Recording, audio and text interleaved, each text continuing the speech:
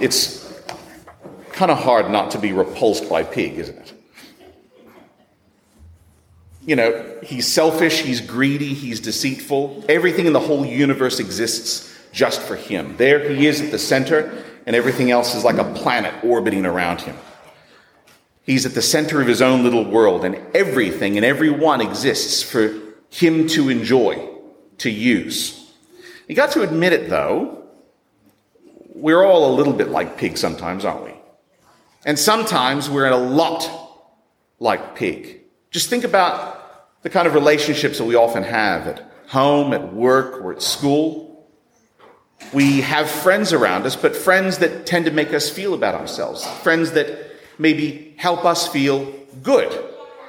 Maybe friends that help us see ourselves as being at the center of the world. And if you think that that's a bit of a long bow to draw, well, just think about the last time that maybe one of your friends or one of your former friends said to you, you know, I don't think you're doing the right thing there. I actually think you're being kind of selfish. I think you could be treating the people around you with a little bit more consideration. I think you could actually be kinder to other people, more considerate. I think maybe you've got a great big blind spot and you're right at the center of it. That's the sort of stuff, by the way, that friends should be telling one another. If there's things that I see, if there's things that others see about the way that I treat other people, and I don't see them, don't we rely on our friends to tell us, you're really not acting the right way? But think about what happens, or what tends to happen to friendships when our friends tell us, I think you're doing something wrong. You should be more unselfish. You should be more considerate. Let's face it, none of us likes being told that what we're doing is wrong.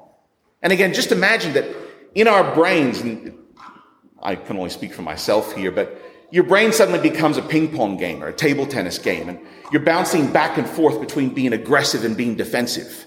First, you're defensive. No, I didn't. Or no, you don't understand, or you didn't see what they did to me first. And then in the back of your mind, there's the old aggressive thing happening as well. Who do you think you are? You think you're better than me? Who are you to tell me what you think I'm doing is wrong? Are you that much better than what I am? Friendships, relationships have a very, very hard time surviving somebody telling us, I think what you're doing is wrong. I think what you're doing could be a little less selfish. I think what you're doing could be something that looks to other people first before yourself. None of us likes being told that what we do is wrong. So isn't it amazing that whenever we get together on a Sunday, one of the first things that we do is we confess to God. What do we confess? We confess that we have done something wrong. Don't you find that miraculous? That for people who do not like to ever admit that we're wrong, the first thing we do as Christians, when we get together, is we confess to God, we've done something wrong. We've not loved you with our whole hearts. We've not loved other people as ourselves. Forgive us. And yet, this just shows you what crafty, deceitful people we are. Even that can sometimes be a bit selfish, can't it? Most Christians, in most places, in most times throughout Christian history, have not confessed their sins that way. In other words, silently, silently, generally, anonymously. Most Christians have not confessed their sins in general, either in the quiet of our own hearts or by means of some kind of general prayer. Most Christians in most times, in most places throughout Christian history, have confessed their sins specifically to other people. They come to another brother or sister. They come to a priest. They come to a minister. And they say specifically, this is what I've done. This is who I am. I've been wrong. By God's grace, will you forgive me? Will you help me not to do it again? Now, that little clench way down deep that you feel when you imagine taking something that you've done wrong that maybe nobody else has seen and taking it to somebody else and saying, this is what I've done, this is who I am, forgive me and help me not do it again. That little clinch, that, brothers and sisters, is our inner Pig the Pug. That's us wanting to keep ourselves at the center of our world. and happy with everything else just floating around us. Because as many Christian teachers have taught us again and again and again, sin loves being kept in the dark. Sin thrives in hiding. And it's the hardest thing in the world for sin to survive being brought to somebody else and being told, this is what I've done. This is who I am. Can you forgive me? Can you help me to be what God has called me to be? There's a wonderful theologian named Dietrich Bonhoeffer who said that the selfish, sinful, greedy inner self can't survive that kind of humiliation. You see, none of us like admitting that we're wrong.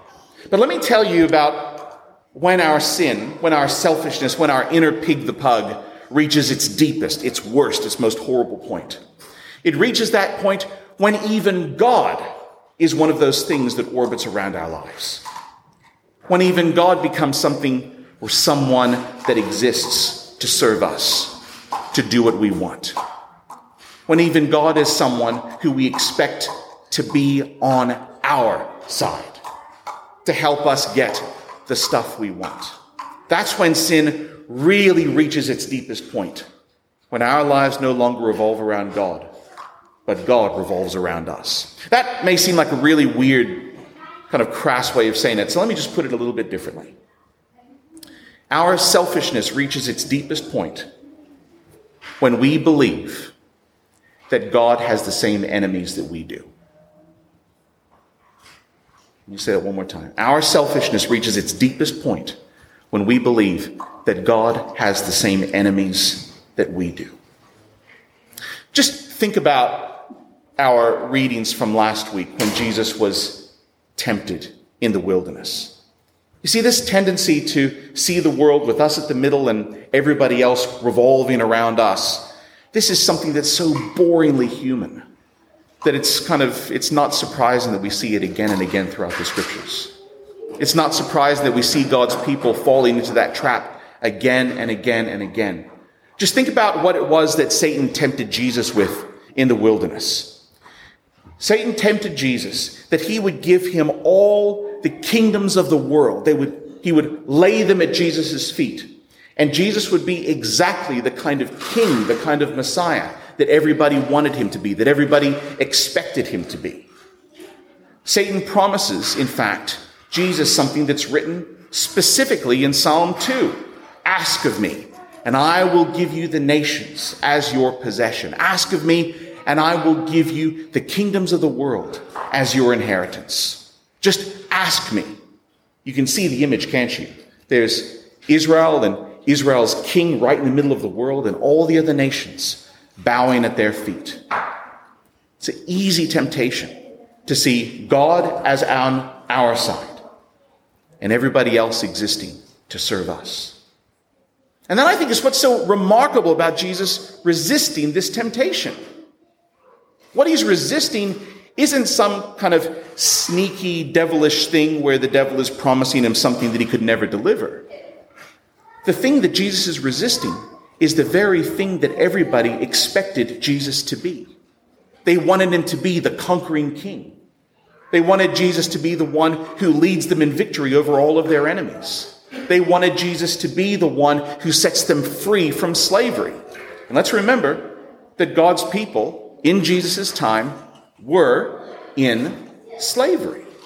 They were occupied by a foreign power. It's no wonder that they wanted a king who was going to come and lead them in victory.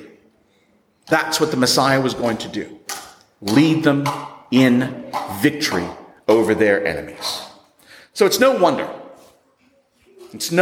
Jesus, about whom so much has already been said, Jesus, who's already gotten so many tongues wagging. It's no wonder that when Jesus sits down in the synagogue on the Sabbath in his hometown of Nazareth, everybody comes and everybody's listening. It's no wonder when Jesus opens up the scroll to read that day's reading and reads this, "The Spirit of the Lord is upon me, because he has anointed me to proclaim the good news to the poor. He sent me to proclaim freedom for the prisoners, recovery of sight for the blind, to set the oppressed free, to proclaim the year of the Lord's favor." It's no wonder that everyone was sitting on the edge of their seats. This is the moment. This is the time that's been long promised when God will free us from our enemies. God will free us from those who oppress us. This is the moment. And as we've been reading the passages from the gospel up to this week, you can get a sense, can't you, that everybody has this idea that a pivotal moment has arrived. The climax of a long story is right on us. From John the Baptist and all the prophecies preceding him to Jesus and all the prophecies preceding him. Now is the moment. A moment where something really significant was going to happen. That moment has now arrived. The year of the Lord's favor, you heard Jesus make reference to. Everybody's waiting. What's he going to say now? There are many, many people before Jesus that would then say, so come with me out into the wilderness. We're going to whip up an army and we're going to storm the capital and drive out our enemies. A lot of people would use something like this as a call to arms. This is where God is leading us. Let's follow. Jesus does something, as Charlie said before, incredibly unexpected. Instead of saying, I'm here as your Messiah, and I'm on your side. Instead of saying, God is here to lead you in deliverance over all of your enemies, all those that you hate, all those who have oppressed you. Listen to what Jesus says. Truly I tell you, no prophet is accepted in his hometown. And just remember that up to this point, everybody is amazed by what Jesus is saying. Everyone's astounded by the gracious words that he speaks. Why is no prophet accepted in his hometown? I assure you, Jesus says, that there were many widows in Israel in Elijah's time, another one of the great prophets, when the sky was shut for 3.5 years and there was severe famine throughout the land. Yet Elijah was not sent to any of them, but to a widow in Zarephath in the region of Sidon. And there were many in Israel with leprosy in the time of Elisha, the prophet. And yet none of them was cleansed, only Naaman, the Syrian. Do you realize how astonishing what Jesus just said is? Here you have the nation of Israel in a time of famine. And God sends his prophet Elijah. I beg your pardon. Elijah, to none of them except for a widow who lives outside of the land of Israel, who is not even an Israelite.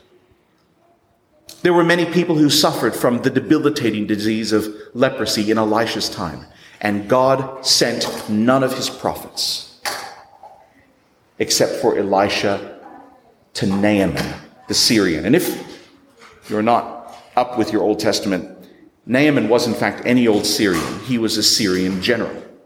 He was one of the ones whose job it was to make God's people's lives hell. At this point, everybody is in a rage. The synagogue melts down. It seems like they all turn into Pig the Pug, and they all say at the same time, mine, mine, mine, mine, mine. The Messiah is mine. God is mine. He's on our side. He exists to deliver us from our enemies. And when Jesus is no longer on their side, they're no longer on his. They stand up. They drive him out of town. They try to throw him over the cliff. Because Jesus isn't just saying, I'm not on your side. What he's saying is, in the same way as God is sending Elijah to the widow outside of Israel, in the same way that God has sent Elisha to a foreign general to bring God's grace and healing and kindness and love, so too God is sending me to your enemies.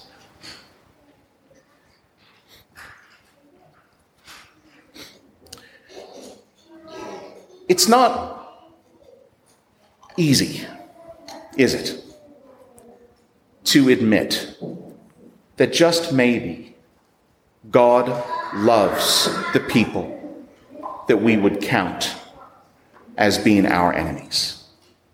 One of the hardest things, I think, in the Christian life is to imagine that God loves people that we hate. Not just the people that we don't like, but the people whose dislike in many ways defines us.